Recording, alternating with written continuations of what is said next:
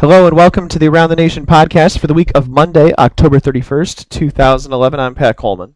And I'm Keith McMillan. And 8 teams come to Halloween dressed as NCAA tournament teams as they have clinched automatic bids. We're talking about Johns Hopkins clinching the Centennial Conference, Thomas More clinching the President's, Albion in the MIAA, Monmouth in the Midwest Conference, St. Thomas in the MIAC, Wisconsin Whitewater in the WIAC, St. Scholastica with the first automatic bid in football out of the UMAC, and Cal Lutheran for the third year in a row out of the SCIAC. But I want to start, Keith, with a game that isn't on any of those lists because it was now it's just an old-fashioned. I guess can we still call it a backyard brawl? Not in the same conference, but Wesley and Salisbury sharing some space on US 13 there on the eastern shore of the United States, and had a pretty interesting game which you were at.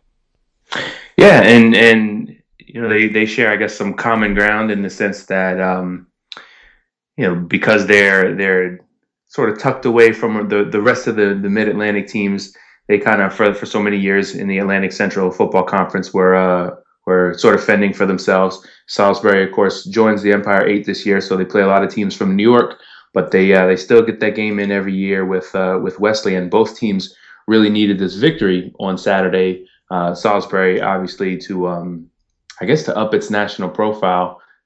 They put up big numbers offensively, but beating Wesley sort of would have given them a sense of legitimacy, especially to the top 25 voters. And then Wesley, with the loss back in week 1, they just needed it to get, because they can't afford to lose it all. I guess when it comes to Pool B, they're not chasing an automatic bid. Salisbury, I think, could afford to lose this game and just go right back to Empire 8 play and still try to clinch the AQ.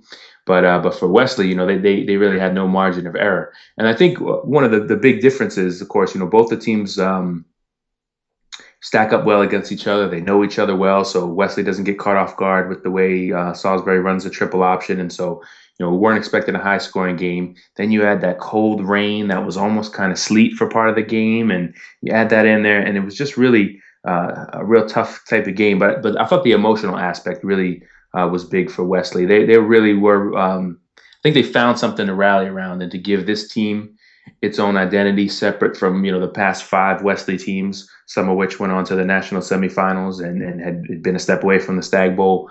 And that is the the events that happened with Chip Knapp's son Ben. I think this everything you sort of saw and heard on Saturday around Wesley sort of traced back to that and had that sense of emotion to it. And all of a sudden, you have a team that was kind of finding itself early in the season, lost to Kane, had to play all these non-division D3 teams, no real natural rivalries. This was their natural rivalry with Salisbury, and then they finally have something, I think, to give them an identity. I want to get back to the emotional aspect, but I wanted to touch on something you said a minute ago. So Salisbury, of course, still does have the automatic qualifier, the AQ, in its sights, but one thing they lost out on Saturday is a chance at the top seed, and whether Salisbury would have gotten a top seed in a quote unquote easternmost bracket in the Division III playoffs, obviously now is a moot point, but they were certainly in contention for it. I would have to say, if they ran the table, and that is something that they won't have. That's one thing they lost on Saturday. Yeah, and they maybe now are looking at a situation where they won't be the top seed in the East.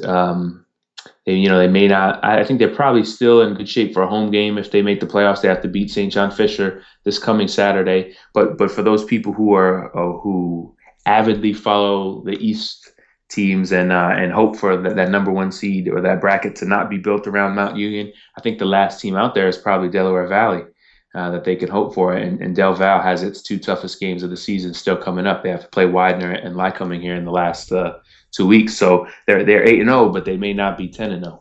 One of the ways that Salisbury has lost big games and games against top teams in the past is by not being able to take care of the football. And obviously, when you run the triple option, the quarterback has to make a lot of last second decisions. The ball's flying around all over the place. How did that play out on Saturday? Well, part of that was the weather, and Salisbury, I think, fumbled 4 times but recovered 3 of them. So the ball was going to be sort of popping out just because of it rained really right through halftime, and it was that cold rain too. So the balls are when it's cold, the ball hits your hand hard, and then it's all slippery and it's a little heavier to throw. So instead of a nice spiral, it sort of flutters. That cold rain is probably the worst thing to play in. It's almost better if it snows. And then it kind of let up in the third quarter, and both teams put some points on the board, and it started to rain again with about 10 minutes left in the game. And by that point, Wesley was just trying to run the clock out. Um, so Salisbury, I don't think.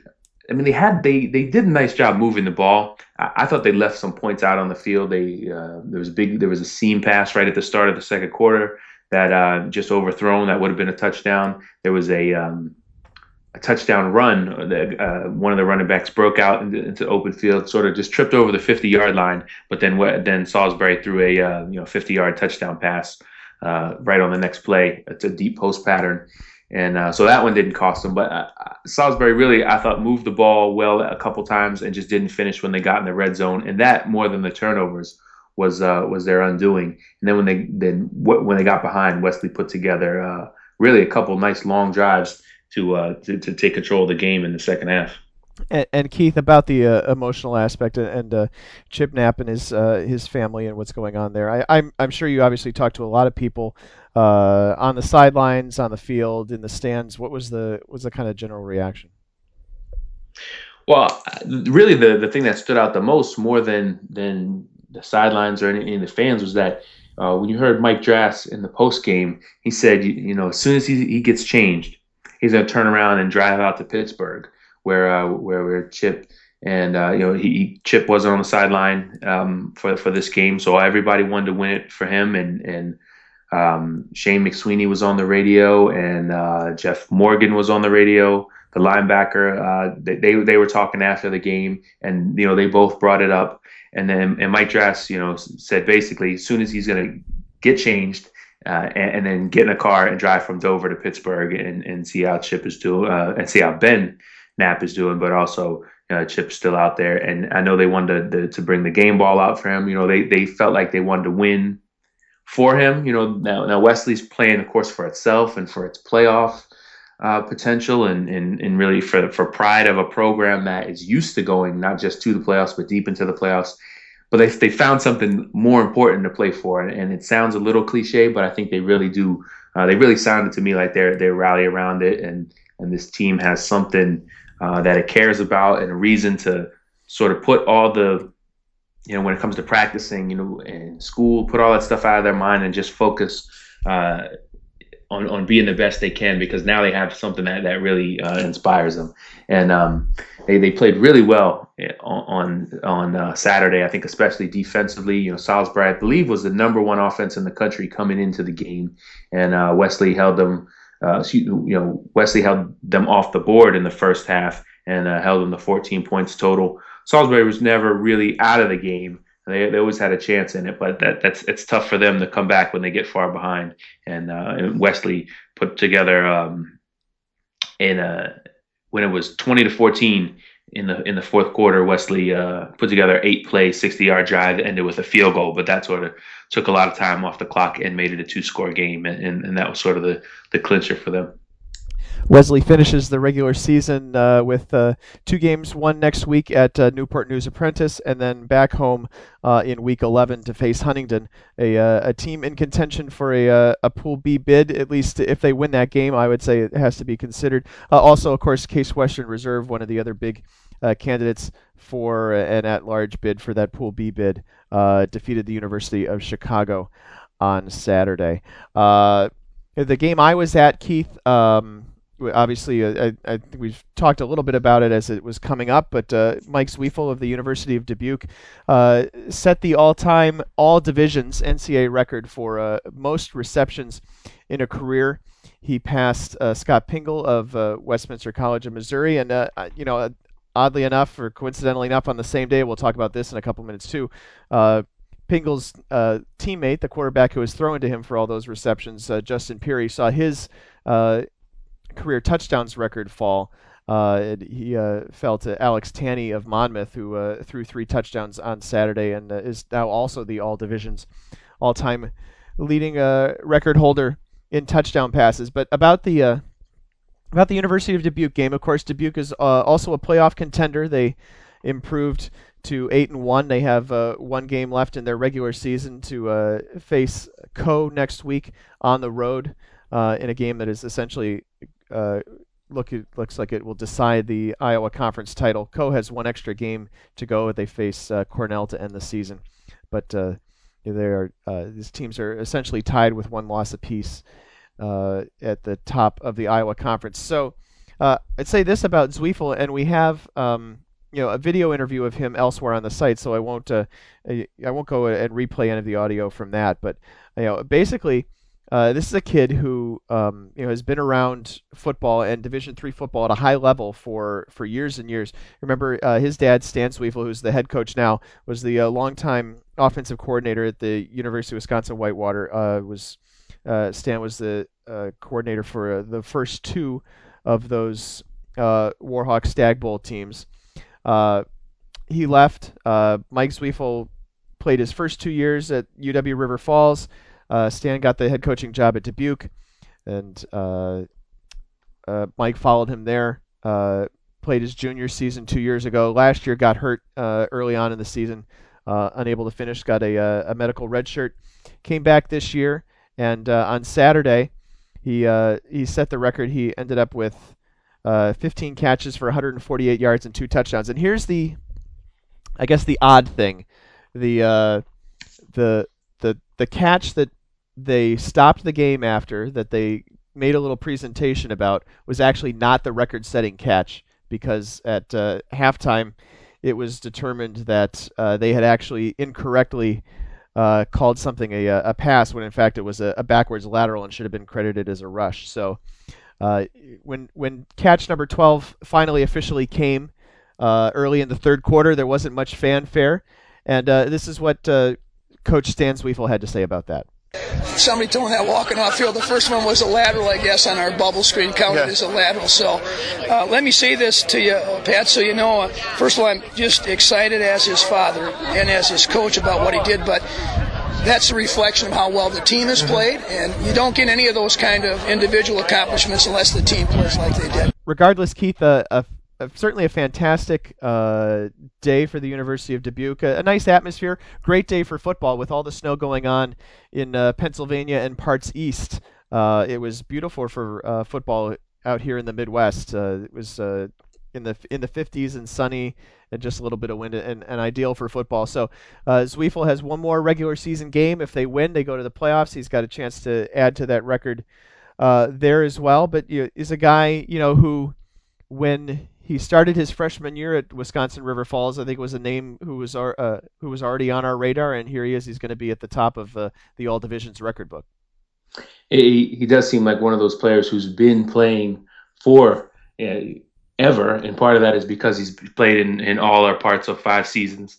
But what you explained was kind of interesting to me, Pat, too, because I watched the video of the catch, and he just kind of runs a in or square in, whatever, over the middle, makes the catch. It's a first down. He hands the ball to the ref, walks back to the huddle, and you're thinking, oh man, all this build up and this great catch, and it's just ho hum for him because he's done it so many times. And actually, there was a presentation, as you mentioned, and it was good that they acknowledged it. And I think this attention is really good for Dubuque, and if as much as the record itself is about Mike Zweifel, and he really is doing, I don't know if this is the right way to say it, but he's always doing his dad a big favor, because Michael's going to graduate probably at the end of this year and move on and do something else in football or in life, but his dad's still going to be the coach at Dubuque, and right now he's got an 8-1 team.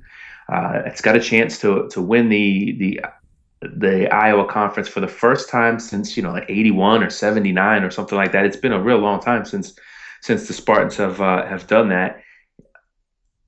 He really is, by setting this record, which is it's a very individual thing. He's going to leave behind something that's very nice for this whole team and this whole program. And just the fact that we've spent so much time talking about Dubuque this season is a pretty good building block, I think, for that program going forward.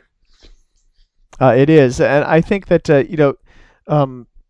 We talked earlier in the season on the podcast. He's not the only guy on offense, obviously, for University of Dubuque, but he was certainly the focal point of attention on Saturday. Wanted to make sure that he got the record set at home. To be honest with you, they got it. If not for the statistical error, it would have gotten done in the first half. But they didn't throw him any shovel passes. They didn't really throw him any cheapies necessarily.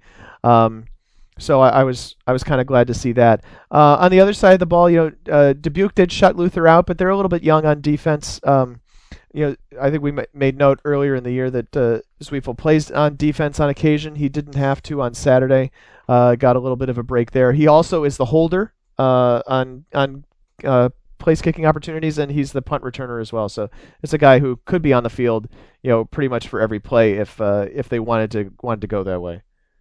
And we'll see if they do get a chance in the playoffs against a team, maybe a team that somewhere has a cornerback that can match up with them.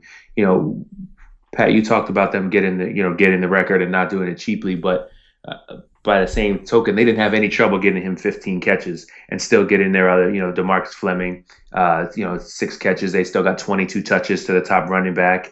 They threw 37 passes, and Wyatt Haynes threw 5 touchdown passes on Saturday. So, it wasn't like he is the entire offense, but they had no problem getting the ball to him, whenever they need to. And it'll be interesting if, in fact, it happens in the playoffs, when Dubuque faces a team that has a guy that can take him out of the game. How good is the rest of that offense, and how good is that defense? Can they lean on that defense? Will they be able to win a game or 2 or 3 and move on in what is looking like it will be a loaded West region in the playoffs? And for what it's worth, with all those numbers, none of those guys played in the fourth quarter either, as Dubuque went on to shut out Luther by the score of 42-0. Talked briefly about Alex Tanney with his record, and he's got one record yet to come, or at least potentially yet to come. Basically, Monmouth, as we mentioned earlier, clinched the automatic bid out of the Midwest Conference. So Alex Tanney has 2 chances, at least, to get the next record on the docket, which is the one that Guilford quarterback Josh Vogelbach set a few years ago. 13,605 career passing yards. Is the record, and Tanney has 13,281, so he needs 324 to tie, just 2 yards over his average. Tanney is a guy who is, threw for 265 yards and 3 touchdowns as Monmouth really had its way with Carroll in a 69-14 win. That game was 48-7 at the half. I'm sure that's another instance where they could have played him a lot longer. He could have passed a lot more, and they didn't need him to, and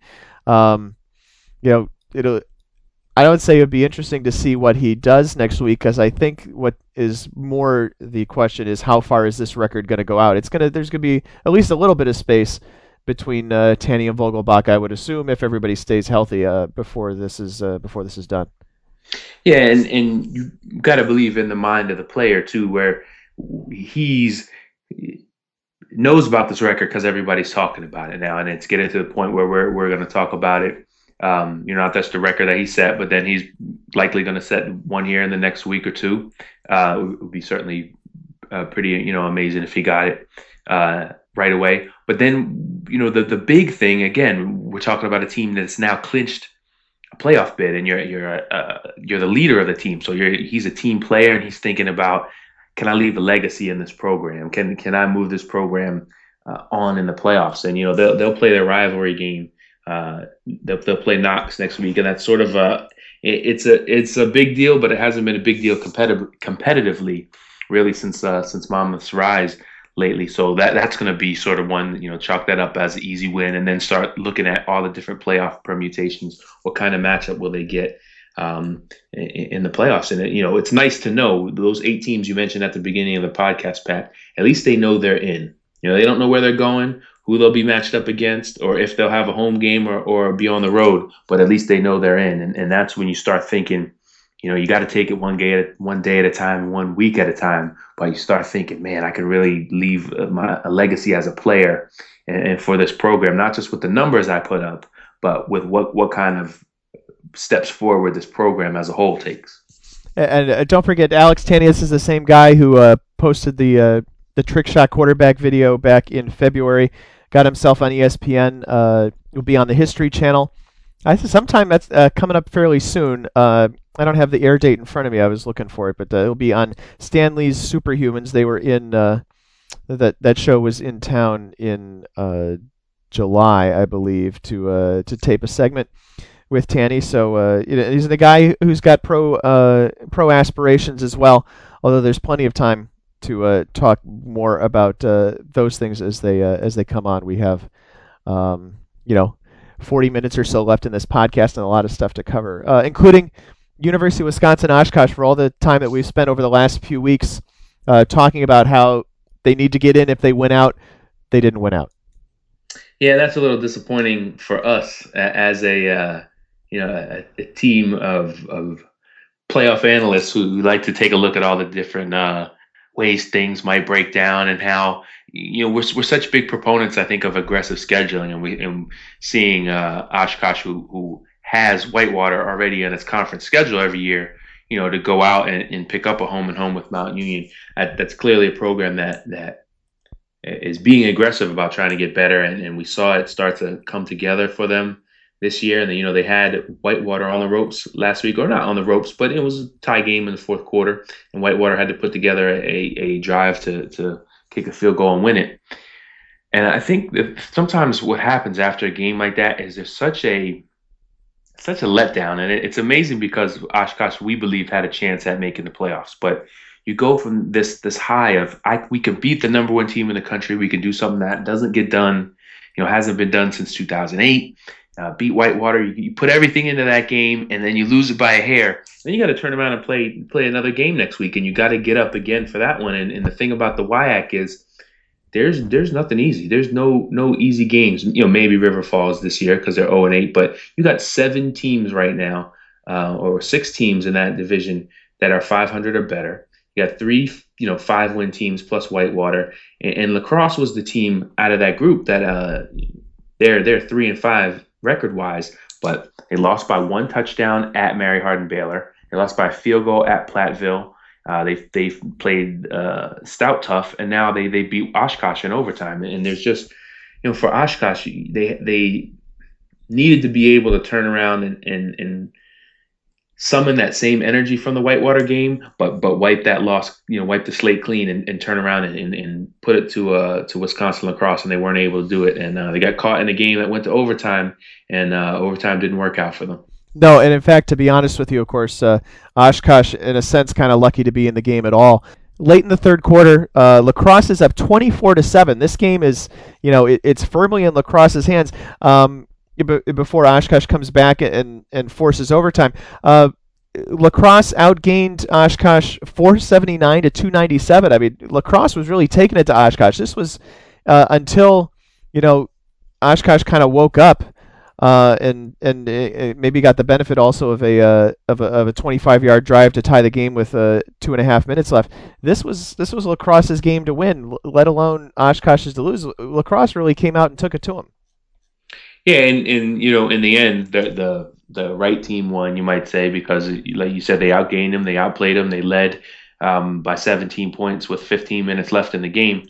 And sometimes overtime, the team that sort of scurries back, rallies back into the game, carries that momentum into overtime, and it didn't happen that way. And it was interesting too, because Oshkosh got the ball first in overtime. So they have this furious 17-point comeback. They force overtime. You think they get the ball first and punch it right in, and instead they ended up having to try a 34-yard field goal, missed that, and then with La Crosse turnaround throws a touchdown pass, or actually they got a pass interference penalty right away, and then ran a touchdown in. So their overtime was bang bang, and it's interesting because sometimes you see that the team that rallies is the one that scores right away in overtime, and their defense, the La Crosse defense, was able to hold off Oshkosh and give its team opportunity to win in overtime. Right. Instead, it almost never got to overtime.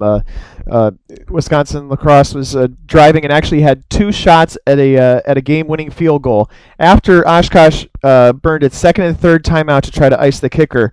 La Crosse kicker misses a 19-yard field goal, but Oshkosh was called for an offside penalty.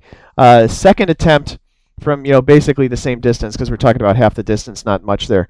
The second attempt was blocked, so La Crosse had 2 shots at 19-yard field goals that could have won the game and eliminated overtime altogether, but Oshkosh did block it, had the momentum on its side, but couldn't finish it off. So Oshkosh loses its 3rd game.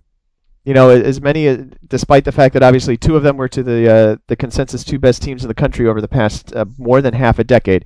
Oshkosh not able to finish 8-2, and they will find themselves out of the playoffs come Selection Sunday.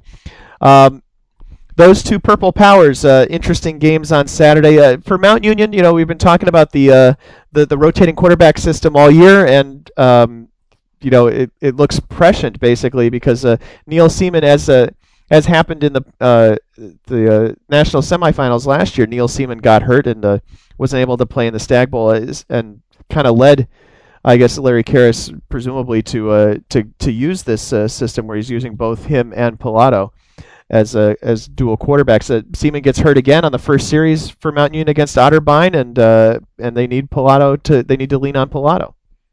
Yeah, and that was a big story of the Stag Bowl last year, where Pilato had to start the game, and he struggled a little bit in the second half of that game, and they brought Cecil Shorts in to quarterback the team in the 4th quarter. He's their star receiver, so by moving him, you put your best playmaker under center, but then you take your best receiver out of the game, and it sort of left a conundrum.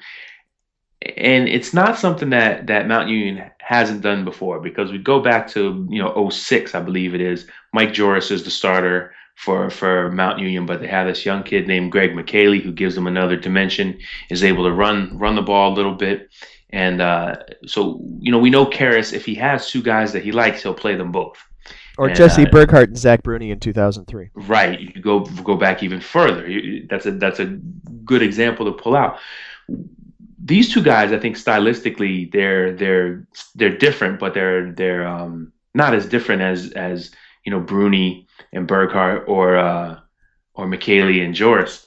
Because in those cases, each one of those guys was a real great runner. These 2, I think you hit it on the head, Pat. They just want to make sure that if they ever get themselves in a situation where they have this great defense, and they know they're playing for something bigger than just this week. They know they're going to be around pretty deep in the playoffs.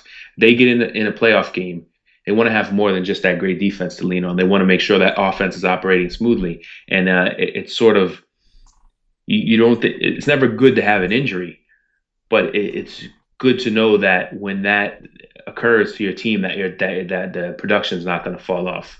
And Mount Union, of course, driven a lot of its offense this year is Jeremy Murray running the ball. But to have a quarterback in the game that can step in when you lose your number 1 guy and can play the way Matt Pilato plays is certainly real helpful, and it bodes well for them in the playoffs. Pilato on Saturday, 16 of 22 passing for 223 yards, 3 touchdowns, 1 interception, as Mount Union blanked Otterbein 42-0. Slightly stiffer test this week when Mount Union plays Baldwin Wallace. The other Purple Power, of course, is the 2-time defending champion University of Wisconsin Whitewater.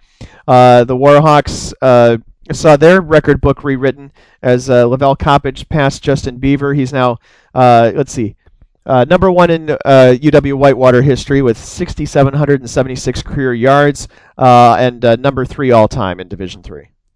That means he needs 577 yards to catch R.J. Bowers, the famous running back in the late 90s from Grove City. And he needs 1,298, so about 1,300 more yards over the next 7 games here to catch Nate Kamick of Mount Union. And that's just a few years ago. We thought that was, a remarkable all divisions record that'd be a long time before it gets broken. And here Coppage is on the cusp of breaking it, but he needs to average 185 yards over the next 7 games. And Whitewater has to play all 7 of those games. Exactly. I do get to assuming that they will be they'll have 5 playoff games, and they may not. They may have 4 or 3. We know they're going to have 1 because they've clinched the bid, but we aren't certain how many they'll play in the playoffs. Coppage, I think to hit this number, I think it's a little much to ask somebody to average 185, and I know that Whitewater likes to lean on him more deeper into the playoffs. When they get into these tough games, their MO is to, start the game running the ball and run it some more in the second quarter, run it some more in the third, and by the fourth quarter, having that line lean on your defensive line the whole course of the game and really start. They start picking up those yards in big chunks in the fourth quarter. And, remember last season at the end of the Stag Bowl, Whitewater got the ball back and Coppage broke off this big 75-yard run in a third and short, fourth and short situation and put the game away. And that's the type of thing that Whitewater loves to do. They just wear on you, and then eventually he breaks a big one. But I think to hit this average, for him to break the record, he needs to have maybe one or two really remarkable games here. Go over 200, maybe 250, and maybe even a 300-yard game. And we've seen it happen in the playoffs. Kamick, he didn't get to 8,700 some odd yards without having a few remarkable 300-yard games in the playoffs. So it can be done, and Whitewater definitely is the type of team that would do it. We've seen games where Coppage gets 38 carries, so it could happen. Coppage had on Saturday put up 245 yards on 29 carries. It was his first 200-yard game since that Stag Bowl last season that Keith already mentioned. Keith, I wanted to talk about something we haven't really talked about over the last couple of weeks, and I know that this past week playing Howard Payne isn't necessarily the best indicator for how an offense is doing, because Howard Payne has struggled pretty much all season. But Mary Hardin-Baylor seems to have righted the ship a little bit on offense and has been putting the offensive numbers back up the last couple of weeks that we had expected from them earlier in the season. Yeah, I mean, their point totals the last 3 weeks are 52, 54, 57. And, the thing that is sort of the same story every year with Mary Hardin-Baylor, if they can be more than just a one-dimensional offense, if they could be more than a one-dimensional team, if they have a good defense and if they could throw the ball a little bit, they're a dangerous team to anybody in the playoffs. But further we get down, maybe Wesley is the stumbling block for them. They always seem to play for the South Region title, and then maybe Mary Hardin-Baylor ends up being a team that challenges one of these Purple Powers. It may be a little early to say that, but I think they're emerging as a strong number 3. I know St. Thomas is right there in that mix, and St. Thomas's numbers, their scores aren't quite as flashy because they're built on defense and running the ball. And St. Thomas really been exceptional on defense this season. So the numbers, you don't see those 57-6 wins like you see with Mary Hardin-Baylor. But I think you see the Crusaders hitting their stride here as we get to November. That's a dangerous thing for the rest of the teams that make the playoffs. St. Thomas defeated Gustavus on Saturday 20-7. That's another one of those scores that doesn't necessarily look very flashy. I think from what I have heard, St. Thomas is trying to give some of its guys a bit of a rest. They're playing their 10 games in weeks 1 through 10. Don't have a bye until week 11, so they've got some guys who are banged up. I didn't think they had as many as 5 freshmen on the field on the offensive side of the ball at one point. So the Tommies jumped out to a 13-0 lead and kind of cruised. And I'm not necessarily sure if there's anything to take from that except for the fact that the defense continued to dominate. It's an interesting situation too, Pat. You mentioned no bye until week 11. There are a few teams that make the playoffs that have that bye right there. I believe Monmouth, we talked about earlier, is one of the other ones that will be in there and will be watching, knowing that they've got the playoff spot in hand. And then you get healthy. Week 11, you kind of keep an eye on where the matchups shake. The coaches may fan out across the West, from St. Thomas, and watch the teams that they could potentially get matched up with. Not exactly sure how they'll do it, but that's a very interesting situation to have that week. I think to get healthy, to figure out who you may play in the playoffs, and I don't know if I particularly would like it as a player. I remember as a player, the great thing was once you got past summer camp, that rhythm of the season was great. You didn't want to ever have a break. Every week, it's the game is Saturday, Sunday you're off, or you lift or something like that. Monday you watch film, and then your practice is hard on Tuesday, Wednesday, Thursday, Friday you walk through, Saturday another game, and you always want that rhythm. And I don't know if the week off is great, but it certainly will be interesting for St. Thomas to have that week to get healthy. And as you mentioned, Pat, they're already using their freshmen. So I don't know if they're trying to rest their number one guys, or they're just trying to get some young guys some experience to see who they can put on that roster of 52 when they make the playoffs. But they definitely have an advantage that not too many playoff teams will have. I think too when you're talking about St. Thomas and some of the other teams that are destined for high seeds. If the bye in Week 11 is an issue, at the very least, you're likely to be matched up with a particularly overmatched opponent in the first round of the playoffs. And if you have a bit of a slow start, it's not likely to end up shooting you in the foot. And that's something that's going to happen in the West, probably East, North. For your St. Thomas, your Mount Union, your Whitewater, if those end up being three of the number one seeds. That may not happen for Mary Hardin Baylor if they end up being the number one seed in the South, because they have to play who's geographically close to them.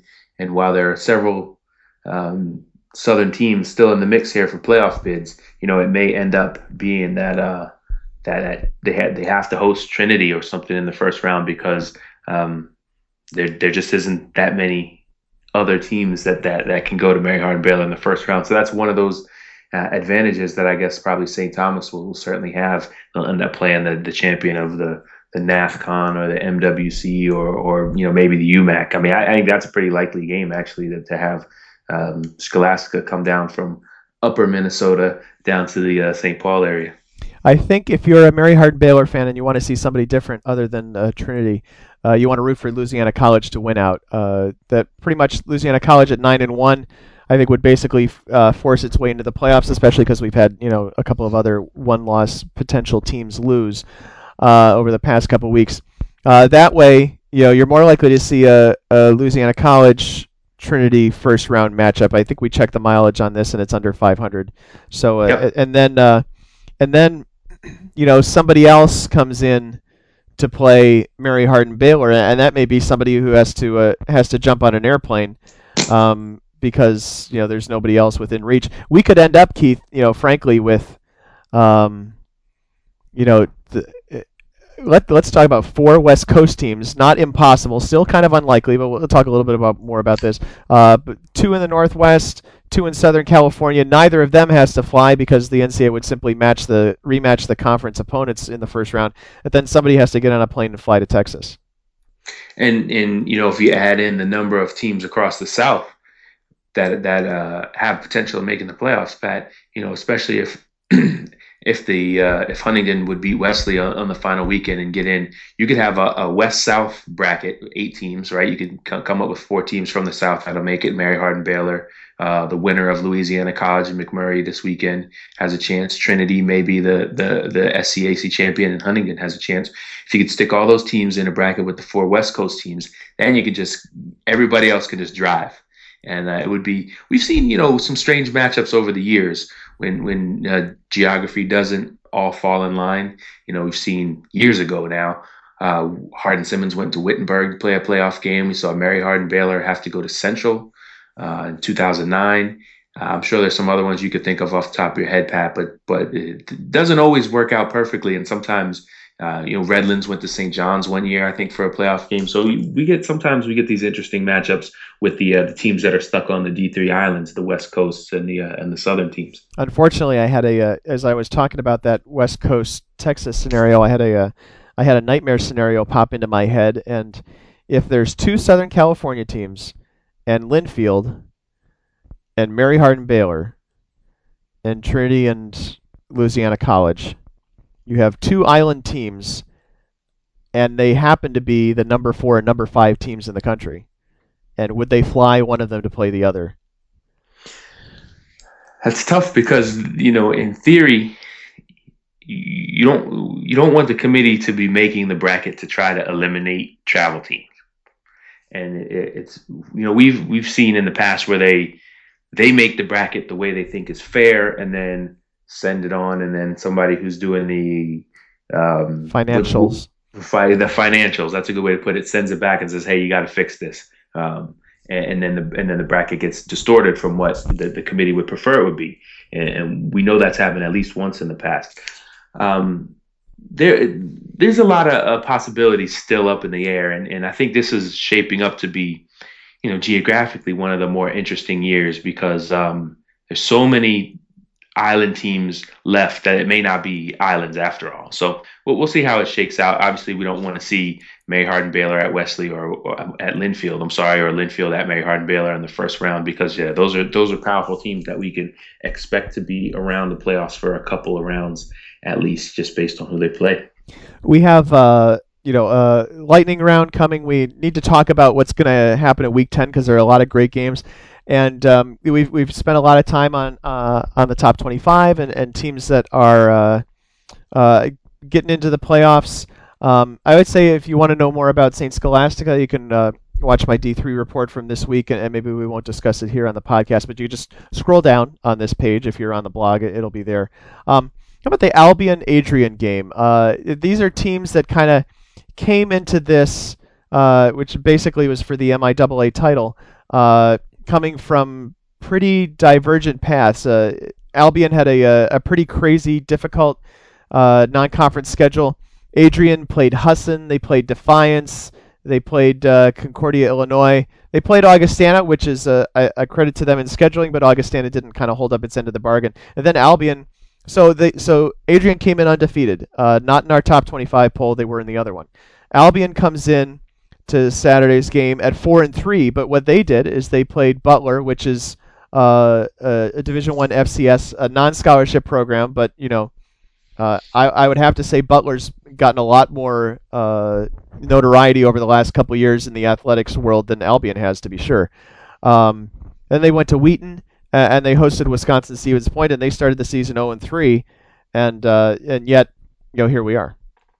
Yeah, I mean that's the real amazing thing, Pat, is how can you start a season 0-3 and then by week 9 clinch your team playoff bid, clinch the automatic bid for the MIAA. It's sort of a pretty amazing thing, but it goes to show you what the logic is behind playing those teams by starting off with Butler, a trip to Butler, going to play at Wheaton, and losing that game by 20.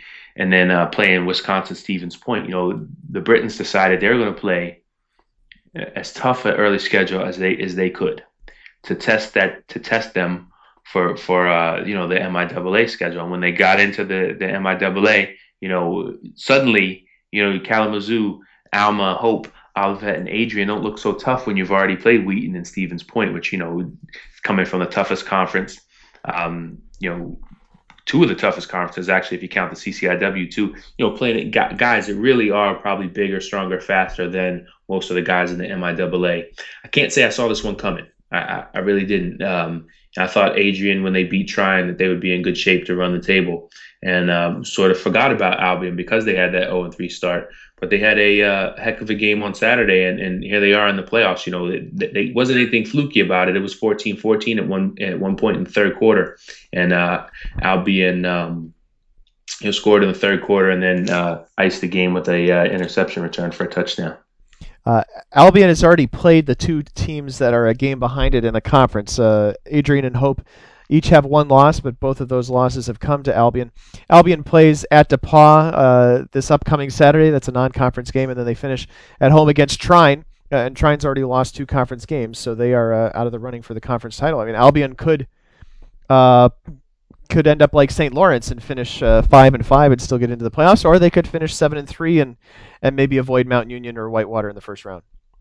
Yeah, and that's going to be a real interesting case now when you start getting any team in the playoffs with more than 2 losses. You have to figure it is going to be an 8 seed or a 7 seed. Except when you get in the North, right now the situation in that part of the country, where you have a couple of young conferences in the UMAC and the Northern Athletics Conference and NAFCON, sending their playoff teams. Those are traditionally pretty low-seeded teams. So Albion really could actually be playing for playoff seeding, Pat, like you said, trying to dodge one of those big purple powers in the first round, give itself a chance at having a game. 3 losses, you're not going to get a home game, but a chance at having a game you maybe can go and win or spring an upset or at least play well enough where you could turn around and build on that in recruiting. And Albion, proud program, one of the rare teams that's won a Stag Bowl in Salem that isn't Mount Union or Whitewater. They're going to be an interesting case to watch as far as where they get seated here and when the playoffs start. Um, Also on Saturday, and this is, obviously we're getting a little farther from the playoffs as well, but North Park continues to get real close. We talked in Triple Take about at least that game against Carthage being closer than expected, and it was another close one, but another loss for the Vikings. Yeah, and now it goes back to 2000 where the Vikings haven't won a CCIW game, but they're in these games. And I think if we're looking for a parallel between North Park, if you're North Park player or fan or what have you, looking for a situation where you see a team that's in a conference and it's just overmatched, overwhelmed, and then they get dedicated. They start to build that program. That progress comes slow, and I think North Park is in the middle of that improvement where the progress is there. You're starting to see it, but you haven't seen the wins yet. Take a look at what Lewis and Clark has done in the Northwest Conference. A few years ago, I mean, they were getting blown out of the water. They were lucky, they were lucky to still have their football program. They were thinking about maybe we don't want to be in the Northwest Conference anymore. And here they are now. This past Saturday they beat Pacific Lutheran. They're undefeated. They still have Linfield and Willamette yet to play, but it can happen for North Park, and they're getting there, and it's encouraging, I think, to see them to see that program get close and to see that playing Carthage last year wasn't just a case of Carthage taking it easy on them, that they turned around this year and played them well again, and it's going to happen for North Park, I think, sooner or later, and we're getting there. You watch those scores every Saturday and think it'd be nice to see them, after 10, 11 years now of not winning a CCIW game. It'd be nice to see them win one. It may not happen this year, but it's going to happen. About Lewis and Clark, Keith, the mind-boggling thing is that no matter what happens in their game against Willamette on Saturday, Lewis and Clark is guaranteed to play a head-to-head game against Linfield for the Northwest Conference title. That's right, because even if they pick up the loss, they'll be able to catch Linfield in the standings, because Linfield would only have one loss at that point, and then they would win the tiebreaker. So yeah, how about that? Lewis and Clark going from being 2-7 just 2 years ago in 2009, made the 2-win jump last year to 4-5. They've already made a 3-win jump, and now they're 7-0 now. They've beaten 4 Northwest Conference teams, and those 4 wins this year in the NWC, that's more than they had 2004 to 2010 combined. They went 0 for the Northwest Conference from 04 to 08. Then they were 1-5 in 09. They're 2-4 in 2010. So this was really, one of the great stories of the season, to be quite honest with you. And I know Chris Salagis took that program over several years ago, and we've talked to him at different intervals over the years, and he said, it took a lot of time to get people. Just to believe in Lewis and Clark football again, and then they had to go and play some teams that they could beat, just so they could feel what it's like to win. And then they're now, I think this last year, out on the recruiting trail, they brought in the biggest class that they can remember. They finally have a star quarterback, and now it's really starting to come together for them. And regardless of what happens against Willamette and Linfield, you're right, Pat, to be able to play a game at Linfield on November 12th. And still have a chance at winning the Northwest Conference Championship, where they were just trying to win a Northwest Conference game for several years. It really is a great story for them, and it's a little bit of a tale that North Park can look at and say, if we keep working, if we're building, and we stay recruiting, and you can still stay true to what your institution's mission is, but if you got that dedication to football, you can turn that corner. And if you want to know more about Lewis and Clark, I would recommend reading Jason Gillespie's Around the West column. This is from last week, but you can still find it on the Around the Region page. So it's obviously doesn't take into account the big win at Pacific Lutheran, but you can learn a little bit more about the Pioneers and how they got here. Lightning round, and instead of starting with lightning, I want to start with the snow. You had sleet where you were, but pretty much everywhere north of that was snow, including, let's say, Lebanon Valley Lyco game, for example. Almost anything happening in the state of Pennsylvania and in New Jersey, and the list goes on and on. Yeah, and if you're one of our listeners who's not from the Northeast, this is not typical to have snow in October in Pennsylvania. I mean, it may be typical in It northern isn't. Canada I would or say something like that. it's not typical here in Minnesota either. No, I mean that's the thing, and there's some cold weather locales in Division Three. We've got 4 or 5 teams in Maine. We got a lot of teams in Wisconsin and Minnesota and Michigan and places where snow is normal. And in December, it's kind of normal for in Pennsylvania, but not in October. So that was really something else to see that. I know there was snow at FDU Florham in New Jersey. There was snow other places across the Mid Atlantic, and it was just strange to see where it did hit, where it didn't hit, and then to be able to just to see you tweeting from Iowa where it's beautiful, and have people tweeting from Minnesota. Concordia Moorhead is saying it's a beautiful day for football. Yeah. Meanwhile, you're out here in the east, and it was not a beautiful day, and we'll just leave it at that. But it is always a great day for football. The thing about that Lev Val Lycoming game was that it was a 10-7 game, and I'm sure the weather played a role in keeping it close because both those teams can score. And then you watch the video, Pat. We watched it a little bit before we went on air, and it's just something else to see it. You really just have to see it, I guess. With your own eyes. Hopefully, we get some good play of the week submissions this week, and hopefully something interesting happen in one of those snow games where we see a great play with a great backdrop.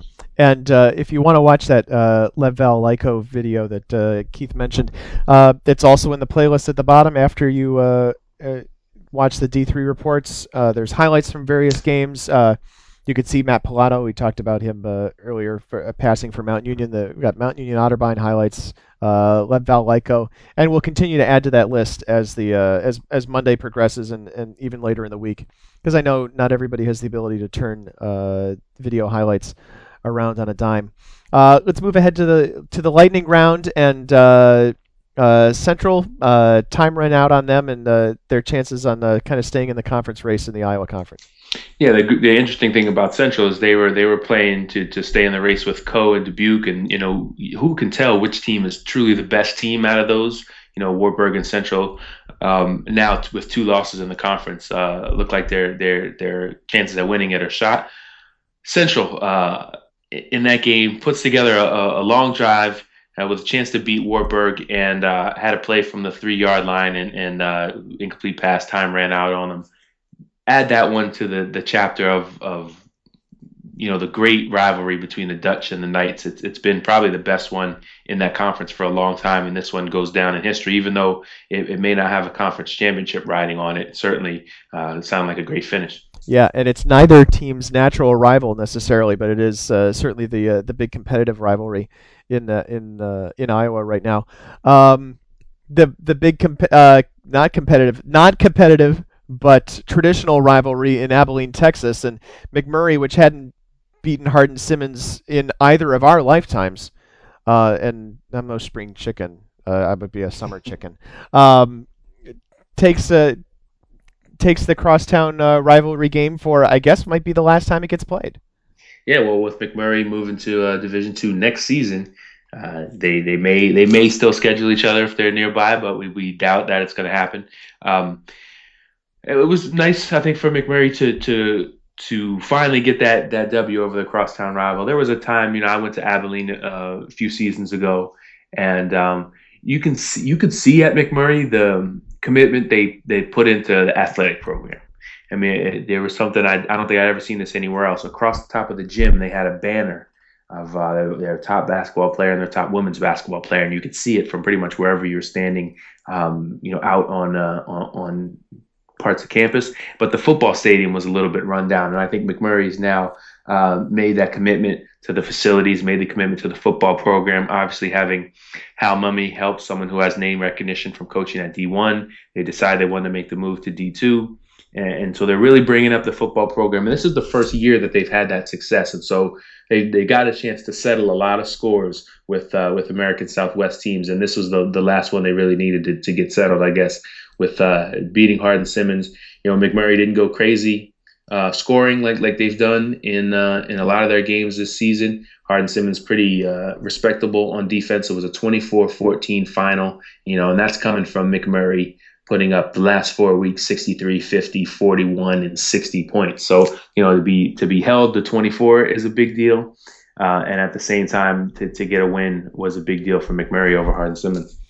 McMurray hadn't beaten Hardin-Simmons since 1963, which means that the year that Hardin-Simmons brought its football program back, because it had been dormant for quite some time, it was able to, the first year they played McMurray, they were able to go out and beat their crosstown rival, and McMurray hadn't beaten Hardin-Simmons since until Saturday with that 24-14 win, ending 47 years of either frustration or just not being able to play them.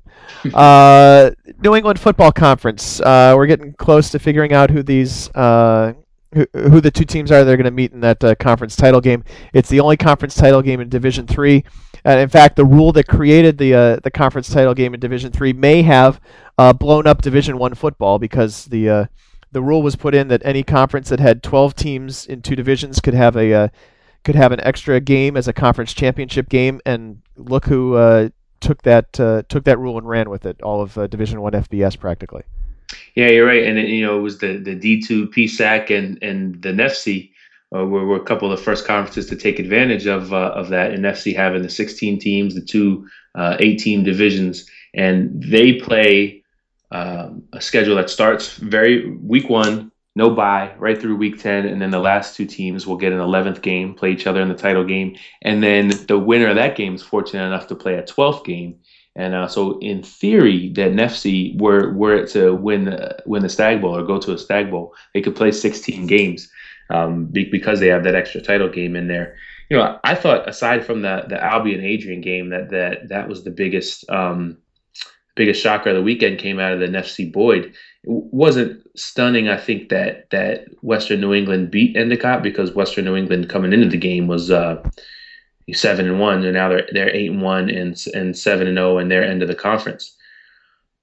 But I don't know if I really Endicott seemed like it was rolling in it, and this was a game that Western New England started to I guess they never really pulled away, but they took control. They led by 10 a couple times in the second half, and every time Endicott had an answer, came back and made it a 3-point game. Western New England turned around, scored again, and Endicott really just ran out of time on that one. And actually, to be honest with you, this is how close we are to finding out who's going to play in that conference championship game. It's already set. Western New England will host Framingham State for the conference championship coming up in Week 11.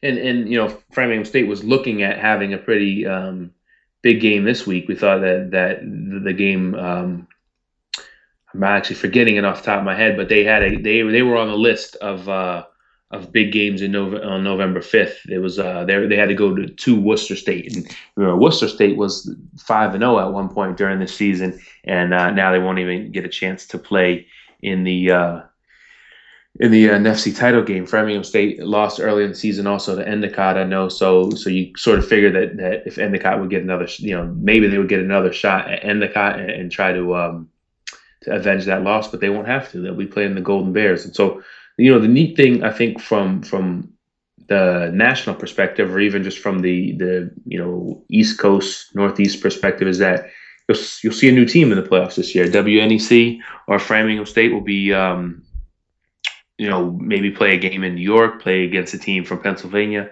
And personally, I enjoy that. Obviously, if you're a diehard fan of one of the teams that lost to them or is losing to them, it's not as exciting. But for us, it's always exciting to see new faces and to see new programs get a taste of that success, because I know that success is a big deal when you go out and you're recruiting, 17-year-old kids who want to get a taste of success in college. And it'll be a new experience for those teams as well. Framingham State has played nobody outside the NEFC all season.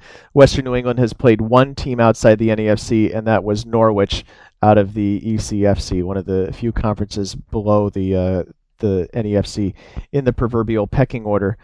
On the other side of the league, real quickly, Keith, Maine Maritime shut out. I can't remember the last time I saw something like that. Well, especially because Maine Maritime runs the triple option, to perfection. We talk a lot about Salisbury and Springfield, and Maine Maritime is right there in that same breath. They put up sometimes numbers ridiculous. You'd see 500 rushing yards in a game. Shut out by Bridgewater State on Saturday, and I had to dig into that one a little bit and see what the story was. Quarterback Matt Rendy, I know he'd been kind of battling an injury, and he played the first series on Saturday, and then was relieved to start the second series by a different quarterback. And in that triple option offense, Pat, the quarterback makes all the reads. So if the guy that drives the offense, so to speak, is just a little bit off on Saturday, that triple option offense, it's so much based on timing, and they have to run it to perfection. One of the things I noticed that Salisbury did on this weekend, the whole offense lines up within 2 yards of the line of scrimmage. So every play is such a bang bang play.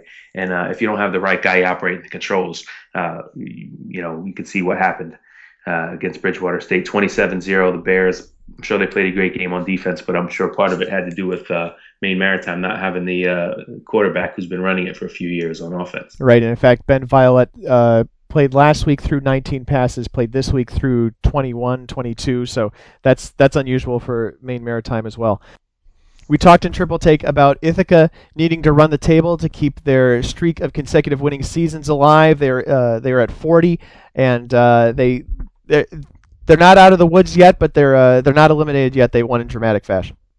Yeah, rallied and kicked a field goal on the final play to win the game, 34-yarder, and snapped a 3-game losing streak for Ithaca, which of course has that streak that you mentioned, Pat. And this season it started to go south for them a little bit. I think this is probably the first time that they haven't been an Empire 8 contender, from the very start of the season, right from the first game against Salisbury. And then, they lost a couple weeks later to Fisher in Springfield, and all of a sudden, they're at 2-4 in the Empire 8, and they haven't been below 500 in the conference. In our time doing since there's been an Empire 8, because it goes back to the precursor of that league, and that's a whole another story. But Ithaca really is in this group with Central and with Linfield that has these proud streaks that they like to hang on to for being a successful program year after year after year. And it really is a big deal, I think, to that program to be able to have a shot with the last 2 games against Alfred and then the Corsica Jug game against their rival Cortland State. They'll be playing for something. They won't be playing for a playoff bid or the Empire 8 title, but to want to preserve that streak. They're 4-4 right now, and they need to split these 2 games, to remain 500, and they need to win them both to keep the winning streak going. Right, because Central, in fact, finished 500 last decade, and they have had to kind of downgrade their streak from a streak of winning seasons to a streak of seasons that are 500 or better. Remember, Keith, when we were talking about, we were doing the rankings for kickoff from 1 to 239, and just marveling at the fact that Ithaca is the 5th best team in the Empire 8 when the season started. Well, Utica beat them. Now they're the 6th best team in the league. And the thing is, I saw Frostburg State and Utica play back in September, and the teams going up and down the field on each other. Utica has a pretty nice wide receiver in Anthony Acevedo, and Frostburg State ran the ball well that day. But at no point during that game did I see those 2 teams as teams that were going to be pulling upsets over Alfred and Ithaca later in the season. I just didn't. You think you draw the line somewhere, and the teams that you normally expect to be at the top of the conference, you just figure they're going to be up there again. Now that I've gotten to see a couple different Empire 8 teams play, it makes a little more sense how the league is shaken out. Salisbury on Saturday, I mean, they physically match up with Wesley, and if you can match up with Wesley, you can match up with anybody below Mount Union and Whitewater. So Salisbury, I think, has a chance to do a lot of damage in the playoffs, and it makes sense why they've done a lot of damage in the Empire 8. I'm a little surprised that Frostburg State and Utica have done as well as they have, though. Coming up this week in Week 10, as we're over our hour, but stick with us. We got a few more minutes because we really got to talk about what's coming up for this second to last week of the Division III regular season. There are a lot of games that are either winner take all or basically will decide the conference championship. Wittenberg at Wabash. We've been waiting. I think Wittenberg's been waiting maybe for a chance to redeem itself. They had the bye week this week. It's 3 weeks ago that they lost at Huntingdon. They beat Kenyon and Carnegie Mellon Sense, and now they have to go to Wabash, and Wittenberg's kind of struggled on the road this season, as we've mentioned numerous times. Yeah, and the thing for me was seeing Wabash get tested a little bit this week, having to beat Allegheny 22-16. That's probably good for them heading into this game. They get humbled a little bit. They'll take a look at the film or the video and see what they've done. Because you get so excited, I think, for when you, especially in the North Coast where they don't play a lot of tough teams. This is the game for Wittenberg, and I know for Wabash they have the DePaul game coming up right after it. But it's a big deal, and it's going to decide a automatic bid. From the NCAC to the SCAC, we've been waiting for this conference to kind of clear up a little bit, and Center at Trinity is going to get us what we need here. Yeah, and the thing about this one is not just this is going to decide an automatic qualifier, but it's going to have a far-reaching effect as in terms of the way the playoffs shake out. Because if Trinity wins, then you have what we talked about earlier in the podcast, all these options in the South. And if Center wins, to be quite honest, an undefeated Center maybe gets a home. Then you have Thomas More sort of across the state in Kentucky, but both those teams undefeated. Do we send two teams to Kentucky? Is that a big deal because there's teams in Virginia and Ohio that can make the trip? It will really be interesting geographically, and I know in other divisions they don't necessarily spend a lot of time thinking about, well, where is this team in relation to this team? But it's a big deal when we sort out the D3 playoffs, and that's going to be another reason to pay attention to that SCAC game on Saturday. In the USA South, we got two teams tied for first place, and they meet on Saturday. And it's not like Christopher Newport and Ferrum haven't met for that conference title before. And they've been doing that for a lot of years in the USA South, and they're playing just to have they're going to get the winner of this game gets to win the conference, get a playoff shot, and they'll probably go on the road in the first round. But we've seen low seeds in the East pull the upset before. So and if actually out of the USA South, North Carolina Wesleyan went up to Washington Jefferson and knocked them off one year. So getting in is the first part of the thing. Winning the conference is the first part of the deal, but it opens the door up to so many opportunities that can really change the way your program is perceived, and it changes the way that the kids in the program remember that season. So that for this week, that starts for Christopher Newport and Ferrum. We mentioned Dubuque and Co earlier from the when talking about Dubuque, but let's talk about Co for just a second. Remember the disappointing season that disappointing way that their season started. 0-2, trounced on the road at Hardin-Simmons, lost to a team that hadn't won in 18 consecutive games, and yet we talked about the fact that they still have all their their conference games in front of them, and here they are 5-1, a half game behind Dubuque. They beat Dubuque, they move ahead in first place and just have to. I guess they'd have to beat Cornell in order to stay out of a tiebreaker mess and win the conference title. Pat, that was the theme of the podcast that week, if you remember. It was, no time to panic. Right, them and St. John's and somebody else. And Co had started out, they lost at Hardin-Simmons, lost the unexpected game to Olivet Nazarene, and then, they started to just get into their conference schedule, beat the teams they're familiar with. They pulled at the time was an upset win at Wartburg.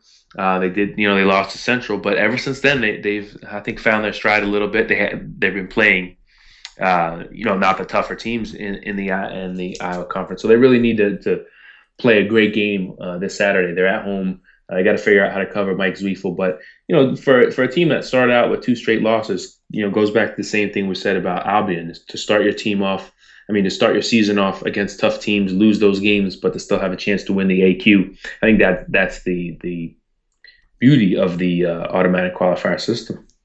For those wondering, Wesley was the other team who we were telling not to panic. That was back on September 12th. You can listen to that podcast by scrolling really, really far back in the archives.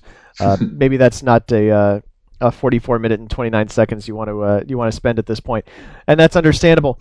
We talked a little bit about Norwich. They are going to play for the ECFC title essentially when they face SUNY Maritime on Saturday.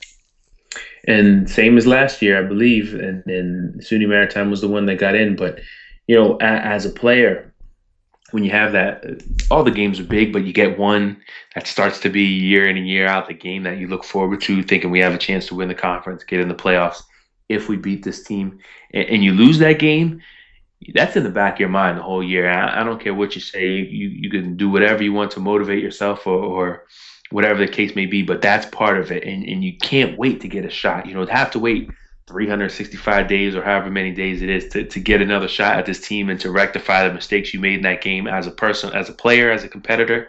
And you can't wait for that opportunity. I know Norwich, they don't want to blow it again.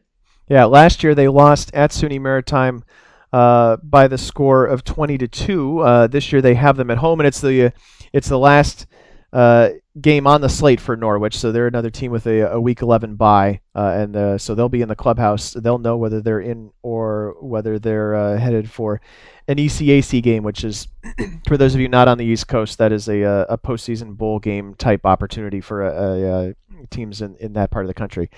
St. John Fisher at Salisbury. This is basically going to decide the Empire 8. And Keith, do we think differently about Salisbury? I know the poll kind of ended up the same.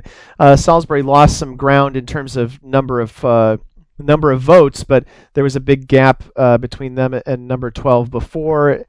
That's tightened up a little bit, and number 7 at home beat number 11, so maybe the poll didn't need to be fixed. But do we feel differently about them after this week? I don't personally. I mean, they didn't, run up the yards on Wesley like they run up on some of these other teams. But again, Wesley knows them almost as well as they know themselves, because Salisbury and Wesley have played every year. And, there was opportunities for Salisbury to put more points on the board in that game. I think for them, the focus is, maybe you throw the Wesley game out, or maybe use it as a learning opportunity, but to get back to what they were doing, what they're doing well. The thing is, St. John Fisher has seen Springfield's option before, but they haven't seen Salisbury's, and so it'll be most likely. If I had to guess, I would say Salisbury picks up right where they left off 2 weeks ago. We mentioned McMurray of Louisiana College. These are two teams battling as runners-up in the American Southwest Conference, with hopes of the winner getting an at-large bid. We talked about Baldwin Wallace at Mount Union. This is the last big hurdle that Mount Union has to overcome. They can win the conference title with a W, or we can remember the last time that Mount Union didn't win the OAC championship. Baldwin Wallace was a team that won in 1994. Yeah, three-way tie at the top of the league. I think John Carroll was the other team in that one. Trinity at Amherst. This is the two unbeatens in the NESCAC. Would not playoff bound, obviously, but a big game. Yeah, and especially with the NESCAC being so focused on the final week of the season with those rivalries, to have the conference title sorted out in Week 10 will be for them, because Week 11 is all about Amherst Williams, Trinity Wesleyan, and then the last game in the CBB rivalry.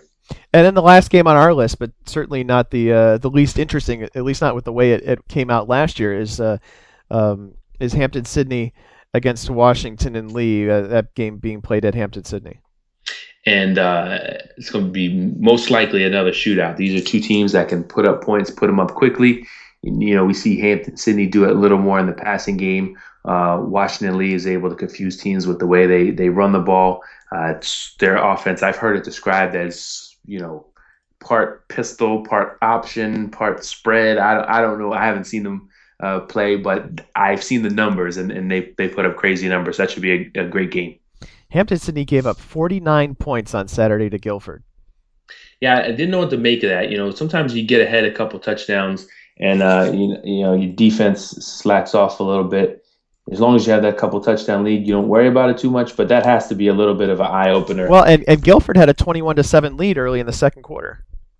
And there's been a couple games in the history of Hampton-Sydney and Guilford. There's kind of a weird rivalry, because there's no natural connection between the two schools except that they're both in the ODAC. But they've put up some points on each other. I remember in the Vogelbach years, Guilford scored a bunch against Hampton-Sydney. And to be quite honest, defense is really where Hampton-Sydney needs to be placing its focus this week anyway. So maybe that'll humble them a little bit going into the big WNL game. Well, I'm sure if there's anything that we missed somehow in this hour and 15-minute practically podcast, you'll let us know about it on Twitter. Certainly moments after this thing hits at about 8 o'clock in the morning on Monday. But for now, he's Keith McMillan. I'm Pat Coleman, and that is the Around the Nation podcast.